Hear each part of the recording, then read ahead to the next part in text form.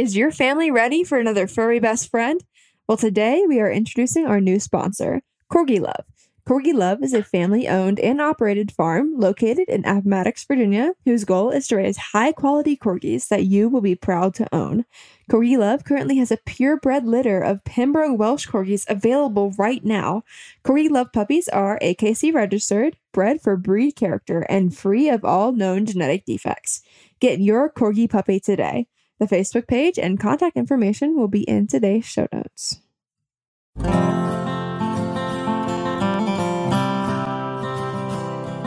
Welcome to Brands and Barbed Wire.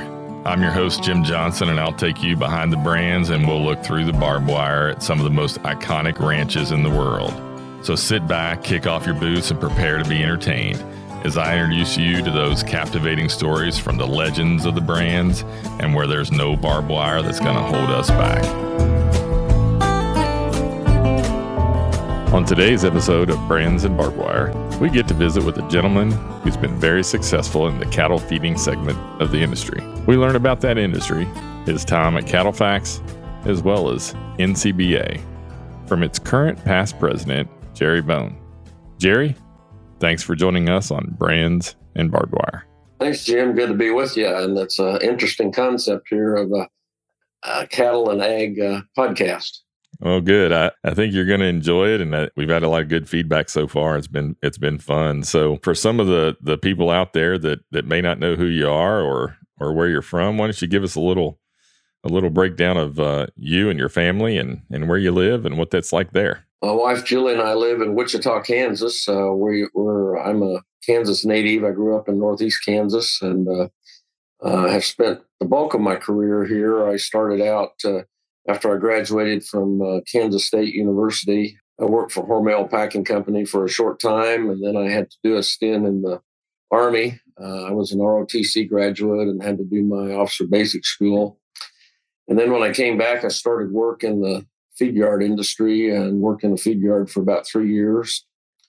Then I spent over 7 years working at CattleFax, where I worked under Topper Thorpe. While I was there, I hired a couple of the guys that have stayed there for their whole career. Randy Block was hired. I hired him in 1980. He's now the CEO of CattleFax, and just recently was honored as a certified Angus beef for an Industry Achievement Award. And then I also hired Kevin Good while I was there, and he stayed his whole career. And so I must have made a pretty good decision there on that fund. And so then in 1982, I left CattleFax and went to Pratt Feeders and got involved with those guys. And when I got there in 1982, we had about 15,000 of cattle on feed in one feed yard, and we've grown the company over the years to where we owned 3 feed yards and had a total capacity of about 90,000 head of cattle. And so I spent the bulk of my career there.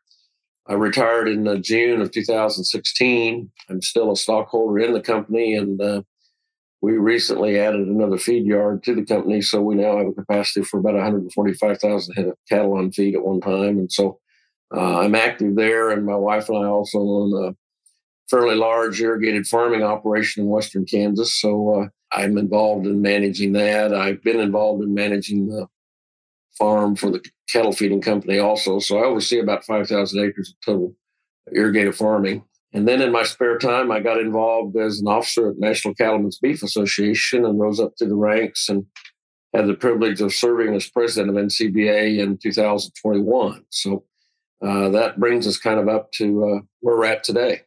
Oh, wow. Yeah, that's a pretty pretty big summary. We've got to dive back into some of that and learn a little bit more. So you're from Wichita. Is that where maybe your family was from? And how did y'all arrive there?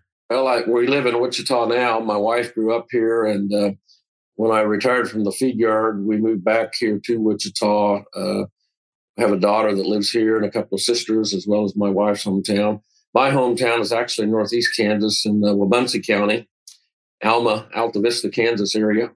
In Flint Hills, and my family, my granddad and great granddad and different family members ran cattle in the hills there, custom grazing and those kind of things back in the late 1800s to probably currently. So it's curious, for some of our listeners that might not know what the Flint Hills are, I mean, can you describe those and what's that look like versus Wichita? The Flint Hills are rolling hills that stretch from, it's an extension of the Osage country out of Oklahoma. It stretches clear across the kind of east central Kansas toward the Nebraska border.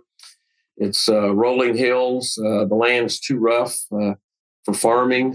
It got its name because of the flint rocks that protrude out from some of the hills, and it's a very rich, tall grass prairie, and very well known, I think, across the country and around the world for the quality of the grass that's grown there and the gains that the cattle make. And one of the cool things that goes on there is the management of the prairie. Every spring, we have a lot of fires that burn. They burn the grass so that it'll come up green. It also helps control weeds and brush, and so it's kind of an interesting area.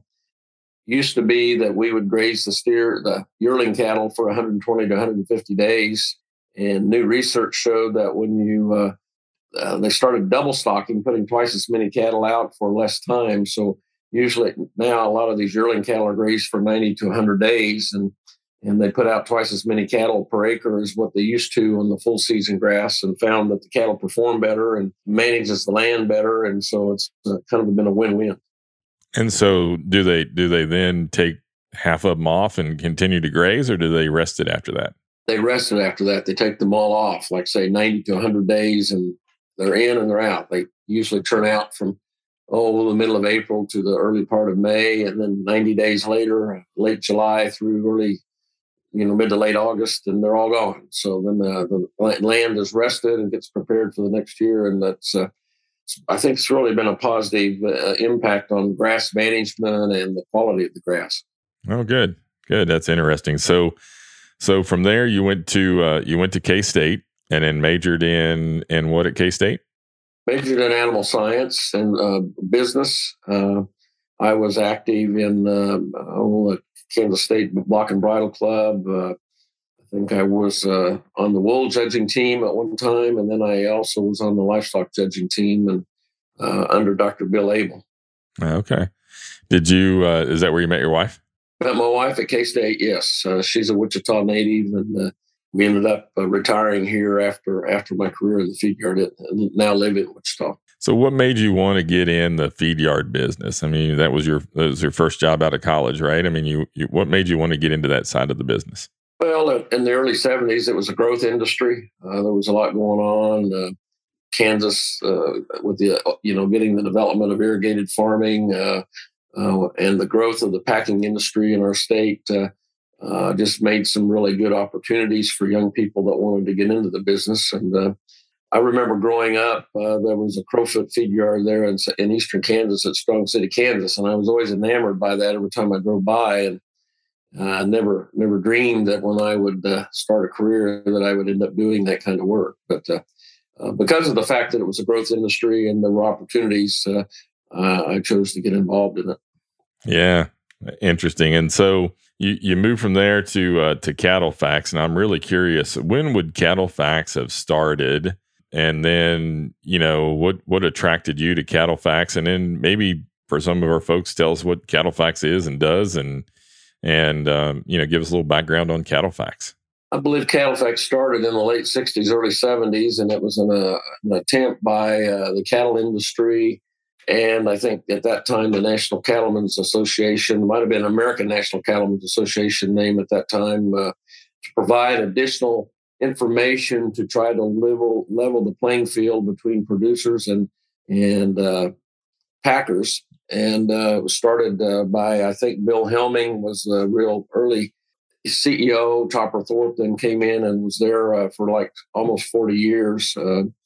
But Cattle Facts is a cattle market analysis and economic outlook organization. And over the years, they have evolved and developed into a very dynamic organization. When I was there, our primary focus was day-to-day markets and some research. And today, they have become much more focused on market research and technology and analysis. And I think have become involved in working with organizations around the country that are involved in agriculture but are not necessarily producers. As I mentioned earlier, while I was there, I hired Randy Block, and Randy's the current CEO and has been there since 1980. And Cattlefax has really developed into a first-class organization, in my opinion.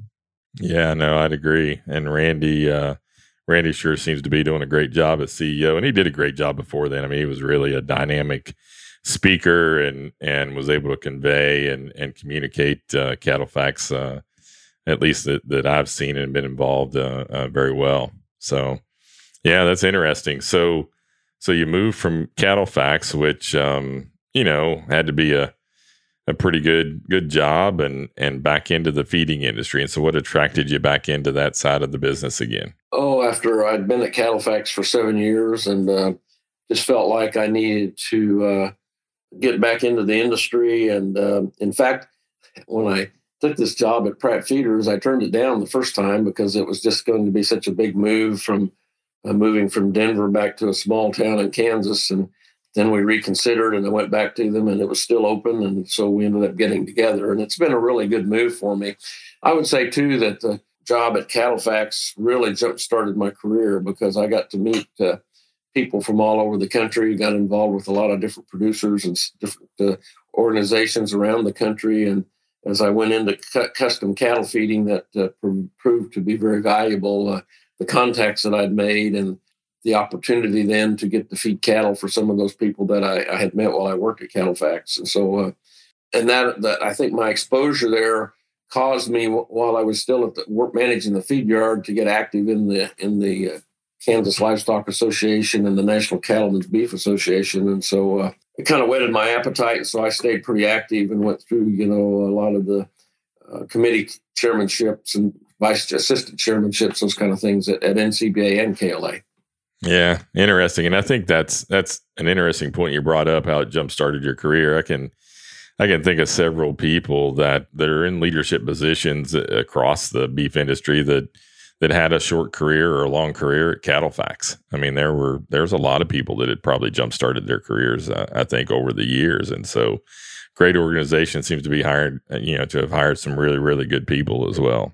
It was a good training ground, I think, for a lot, as you mentioned, for a lot of people. And I know it was, like I say, very beneficial for me. So now you're back at Pratt Feeders, and tell us about the feeding industry.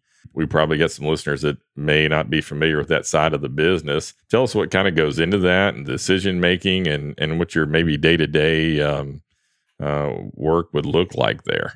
The feed yard that I managed there at Pratt was built on an old World War II air base. B-29 bombers crews were trained there and sent overseas kind of toward the end of the war. I think the air base was built in about 1943. If I'm correct, there were about 6,000 troops stationed there at the height of the air base. It was shut down in 1946. And then some local investors in the early 1960s decided that it would be a good site for a feed yard. And so they started building. And so the feed yard's built on 3 runways there. So we've got a lot of concrete, which is kind of unique. And cattle feeding is, it's kind of like, I would call it a cattle hotel. Customers as well as the company buy and send feeder cattle to the feed yard. We put them on a high grain diet. Used to be we'd feed them 110, 120, 130 days and ship them to the packer processor to turn it into beef for consumers. Today, I think we're feeding the cattle, younger aged cattle, we're feeding them longer and making them bigger.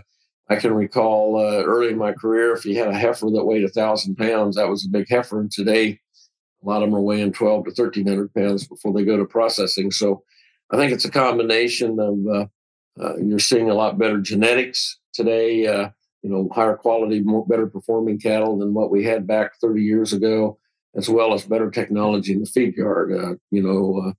But the cattle are there roughly 150 days. We start them out on a diet that's high in hay or high in roughage and low in grain. And then every 3 to 5 days, we increase the grain and take a little roughage out. On about day 21, they're on the finished diet, which is, in our situation was about 80% concentrate diet, and they're fed there until they're ready to go to the packers. But I think a good description is a cattle hotel. We provide everything that we can do to care for the cattle, feed, food, fresh water, high quality feed, animal health care. Animals are checked every day by a pen rider. And then when the cattle are ready to be go to the packer processor, we coordinate with the cattle owner to make a decision about when the cattle will be sold and at what price. The advent of recent years, more and more cattle are being sold on a grid basis where the cattle owner gets rewarded for the hot carcass yield and the quality grade of the animal and then we can provide data back to the cattle owner so that he can make better management decisions and hopefully continue to produce a higher quality animal for the future. Yeah. Are you involved with, it seems like, are you involved with U.S. Premium Beef at all? Yes, our company was an original member, original investor of U.S. Premium Beef. In the early years, U.S. Premium Beef owned about 40%, I believe, of National Beef Packing Company. And we partnered with Farmland Industries at that time back in, I think, 1996. And Farmland then sold out, and we were the majority owner. U.S. Premium Beef owned about 73% of National Beef until 2011, when majority interest was sold to Leucadia National. Leucadia was an investment firm out of New York. They owned it until about 2018 or 19, when they then sold it to Marfrig out of South America. U.S. Premium today owns about 15% of National Beef. We send roughly 800,000 head of cattle a year through the national plant. And U.S. Premium was formed to have access to the packing plant hooks, particularly in times of high supplies of fed cattle. Two, it was to be able to provide data back to producers about the kind of cattle that they were producing, how the quality grade and hot carcass yield and all that.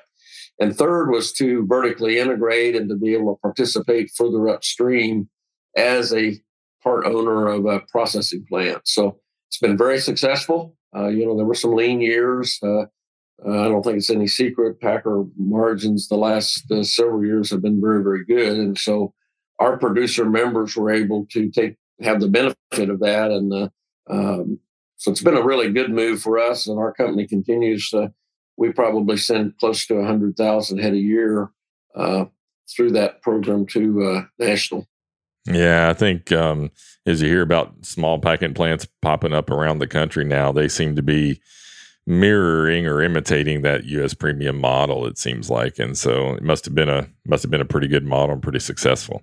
Yeah, I think it's been a very good model, and there are people imitating it today. And I'm encouraged that there are some additional potential plants being planned. I know there's some government assistance available for certainly small locker plants and small to medium plants all over the country. It's no secret that we had a bottleneck here, starting with the fire at Tyson in Holcomb, Kansas in 2019, and then the COVID pandemic caused plants to get shut down because of the crews were sick, and we backed up probably well over 1 million head of cattle there in 2020-21, and it's just finally here in 2022. Maybe we're getting out from under that backlog, but we need to be able to have a bigger funnel, if you will, for beef processing, and it looks like that's going to happen.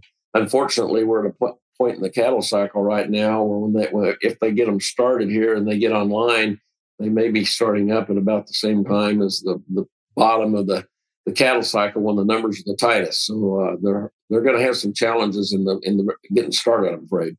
Yeah. I think we've talked about it on a couple other podcasts. Is you can do everything right, but your timing's not quite right, and it can be a tough go at it. Brands and Barbed Wire is sponsored by BRC Brahmins. BRC has created their own legacy by taking their time-tested bloodlines, breed-leading performance, and classic style into uncharted territories of genomic excellence and premium marbling, arriving as the unmistakable leader of destination in the modern American Brahmin. For more information and their upcoming events, visit brcutrer.com. That's brcutrer.com. So you started managing Pratt and grew that, got involved in U.S. premium beef. What goes into the decision to purchase more feeding capacity or more feed yards? Well, in our situation, it was once we got started, if the first feed yard was staying full all the time and we had more demand for our services than what we had room, so then we would go buy another feed yard. We started at Pratt. I think the original owners started in 1980. I got there in the summer of 1982. In 1989, we added a feed yard at Ashland, Kansas, and we had to kind of refurbish it and remodel it and grow it up a little bigger. It's about a 15 to 17,000 head facility. So when that one got operating and going well, in 1995, we bought Buffalo Feeders in Buffalo, Oklahoma. That feed yard started operating very well, and in 2000, early 2000s, we bought a feed yard at Hays, Kansas. We dispersed to that yard in 2015. That was the low in the cattle cycle. You know, we came through a drought period there in the 2011, 12, 13, 14. Cattle numbers got very, very tight, and we just decided that we needed to downsize a little bit to maintain the three main yards. And so we sold that facility. And then here just in 1st of May of 2022, we purchased Ford County Feed Yard at Dodge City, Kansas, which a very nice facility and really located really, really well for us is related to our management opportunities with our team, and then the location being just very close to two large packing plants there in Dodge City. And so then when did you start getting involved in the leadership or NCBA? And tell us a little bit about that and that organization and what it does, and maybe some of your experiences there, if you don't mind. When I got to Pratt in 1982, I started to attend meetings for the Kansas Livestock Association.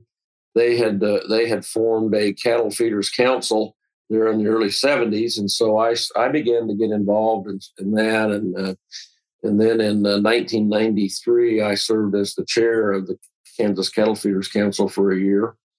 Was also involved in cattle marketing issues.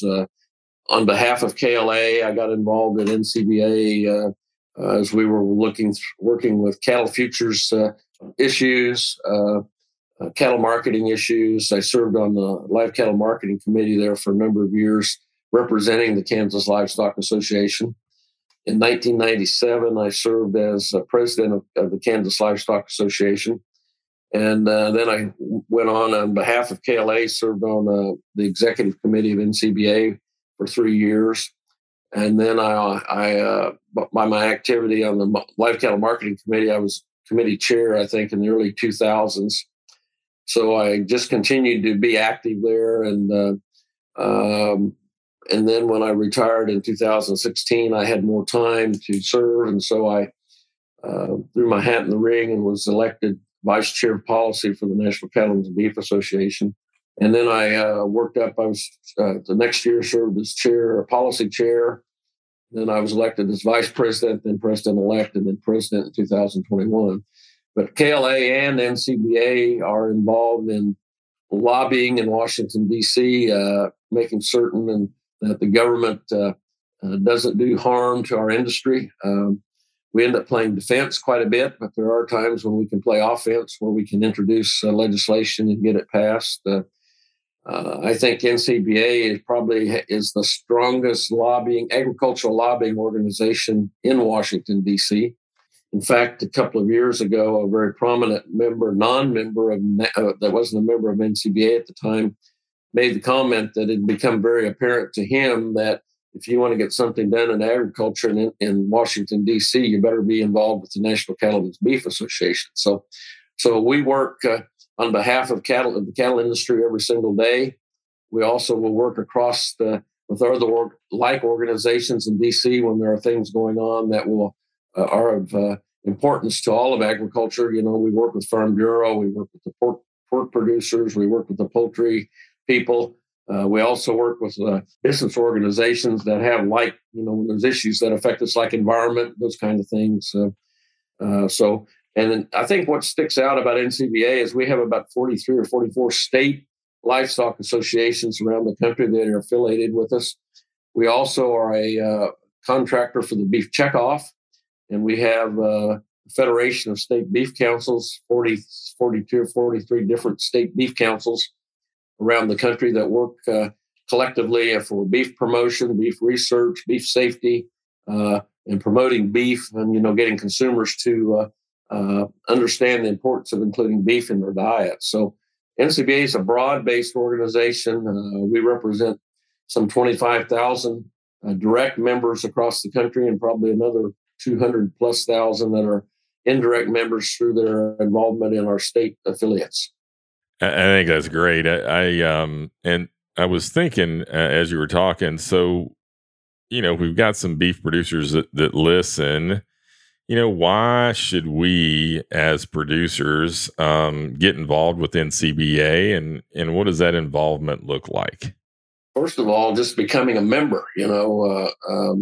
I think the minimum membership's $150 per year, and then we also ask for fair share for the larger ranches, the larger cattle feeders to pay an additional amount of money based on the number of cattle that they operate. I know the feed yards in the larger cattle feeding states pay so many cents a head a day for the cattle on feed in their feed yards. I think the importance of getting involved is that we are working every day in the office in Denver and in the Washington, D.C. office to protect the interests of the industry. Our producers are busy taking care of cattle, farming, raising feed, doing the work that they have to do to take care of their animals. And there's a lot of things that go on in Washington that have an impact. And that's what NCBA is about, is paying attention to that, working with Congress to pass legislation that is favorable for the industry. And as I mentioned earlier, often we are opposing legislation that would be negative to the industry. And so, cattle marketing has been a big issue recently, and we've been heavily involved in that, making certain that government doesn't try to have a one-size-fits-all solution for marketing issues, because we have a very dynamic industry. And, what goes on in the Corn Belt and the way cattle are fed and marketed is pretty different compared to what goes on in the southern plains of, Oklahoma, Texas, Kansas. And so we want to make certain that basically, as the government does no harm to the industry, we're heavily involved in environment. We also have we work closely with the Public Lands Council and represent ranchers in the western part of the country that operate on federal lands, and so we're involved in that arena also. So taxes are a big deal. We work to protect the interest of the industry from losing a step up in basis, for example, and estate tax work, those kind of things. So very, very varied and wide ranged work. We have a group that works on helping us get involved in international trade, making certain that we can export beef to countries around the world, that there are not trade barriers that prevent us from selling beef to other countries. I think it's interesting, too. International trade is benefiting us about $350 to $400 a head right now on every fed animal. And so it's very important that we continue to protect that access to those foreign markets. And we have a team in Washington that are working on that every day. We also work on animal health issues. We have a couple of veterinarians on staff in the DC office that are monitoring and working in animal health areas. One of the big things right now is the development of a foot and mouth vaccine bank, so that if we ever have foot and mouth disease in this country, and heaven forbid that we get it, but that we are prepared to do what it takes so that we can keep cattle moving if and when that disease would ever hit us. Yeah, no, there's a lot of things they do, and I think it's good for people to hear that. I think sometimes we can pick or look at one or two things that NCBA does, and and think that's it. But just to understand the breadth and width of it and the involvement, I think is important. So thank you for that. One of the challenges, Jim, I think too, is we're our own worst enemy. We have a lot of infighting in our industry. I think we all would agree if we would concentrate on the 90% that we all agree on, we would be a lot further ahead and not focus on the 10% where we have disagreement. And that's a challenge I think that we continue to work on extremely hard, is to try to come together and work together and quit sniping at one another. And I think we would find out that we can all get along pretty well, because I think, like I say, 90% of the time, I think we agree on most everything.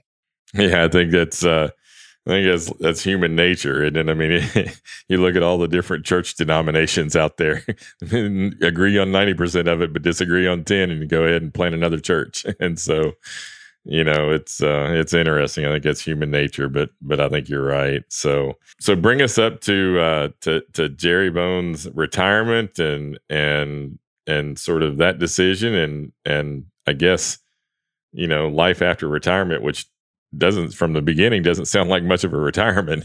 No, I've continued to stay pretty active. I'm winding down my time working with NCBA. I'm serving currently as past president.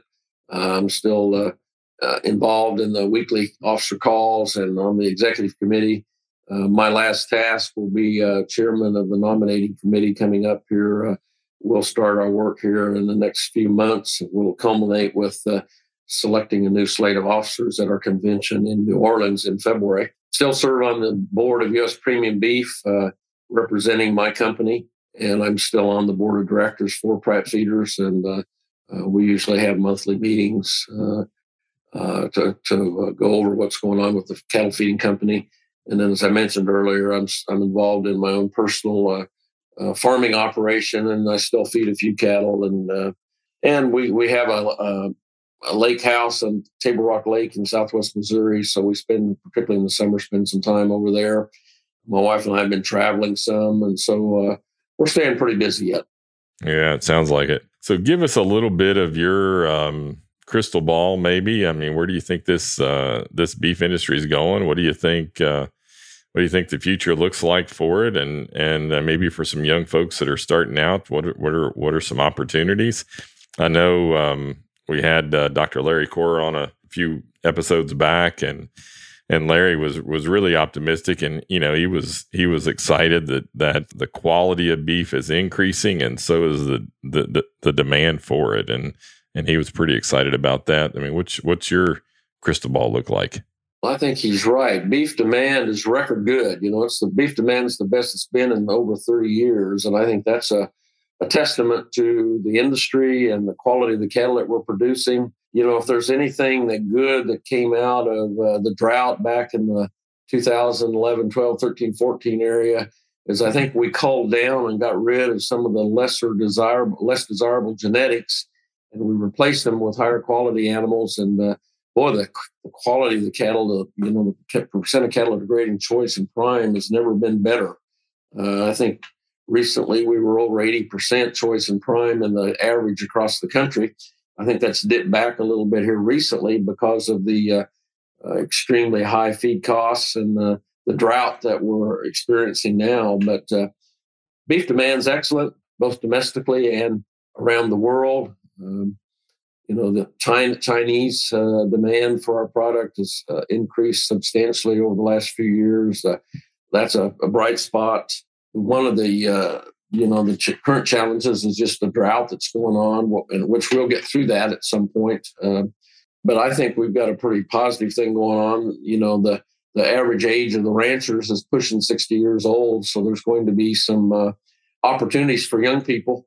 There's going to be some operations available for them to get involved, and hopefully there will be some older guys that will take a young person under their wing and get them started. And there is a lot of opportunity. I think technology, this new generation is going to be willing to implement technology and make jobs, make us more efficient yet than what we are today. So I think that's an exciting opportunity also. We just interviewed Steve Radakovich, and Steve was talking about how they had taken their family operation and passed it on to a younger producer in their area and how they were able to make that transition. And I think those are opportunities we're going to have to look for, as we look at the future, is how we're going to transition some of this, because, there's a huge financial ask when doing that some of these young people just can't take on initially. And I think we're going to have to figure some of that out as an industry, how we pass that on and help them get started and still stay involved and stay involved in some of the management of it, but also create that next generation that wants to come up and do it. One of the big challenges, I think, is just the value of land. You've got so much demand from outside agriculture wanting to buy up the land and running up the price. And so I think that's a challenge going forward. And, I think I read recently where some upwards to 2,000 acres a day of ag land is getting developed into urban housing and urban development. And I think we better pay attention. Our capacity to produce food for our nation is under attack in that regard. And the world population is expected to expand exponentially here in the coming years. And so the demand for food is going to be really, really great. And so, as we talked earlier, having technology that allows us to grow more food on the less land is going to be very challenging. Well, Jerry, I really appreciate your time today and learning more about you and the cattle feeding business, and especially NCBA. I hope maybe to catch back up with you later after you slow down a little bit more and retire again, and maybe we can catch back up and see what's happening. But I really appreciate your time and joining us today on Brands and Barbed Wire. Tim, thanks for having me, and good luck on your podcast as you go forward. And I'll dial it up here and we'll listen to some of them. All right. Sounds good. Thanks, Jerry. All right. Have a good day. For our producer, Carlos Charaboga, I'm your host, Jim Johnson. God bless and thank you for listening to Brands and Barbed Wire. The Brands and Barbed Wire podcast can be found wherever you get your podcasts. Please subscribe, rate, review, and share. You can also find additional content at our Brands and Barbed Wire Facebook page and at brandsandbarbedwire.com. We hope you enjoyed Brands and Barbed Wire. Brands and Barbed Wire is sponsored by J-Mar Genetics. The annual Quality Over Quantity Bull and Heifer Sale will be held on October 13th on DV Auction. There are over 30 bulls and 20 heifers on test, where you'll get information like feed efficiency, performance information, carcass ultrasound, genomic enhanced DPDs, and foot scores. Visit jmargenetics.com for more information.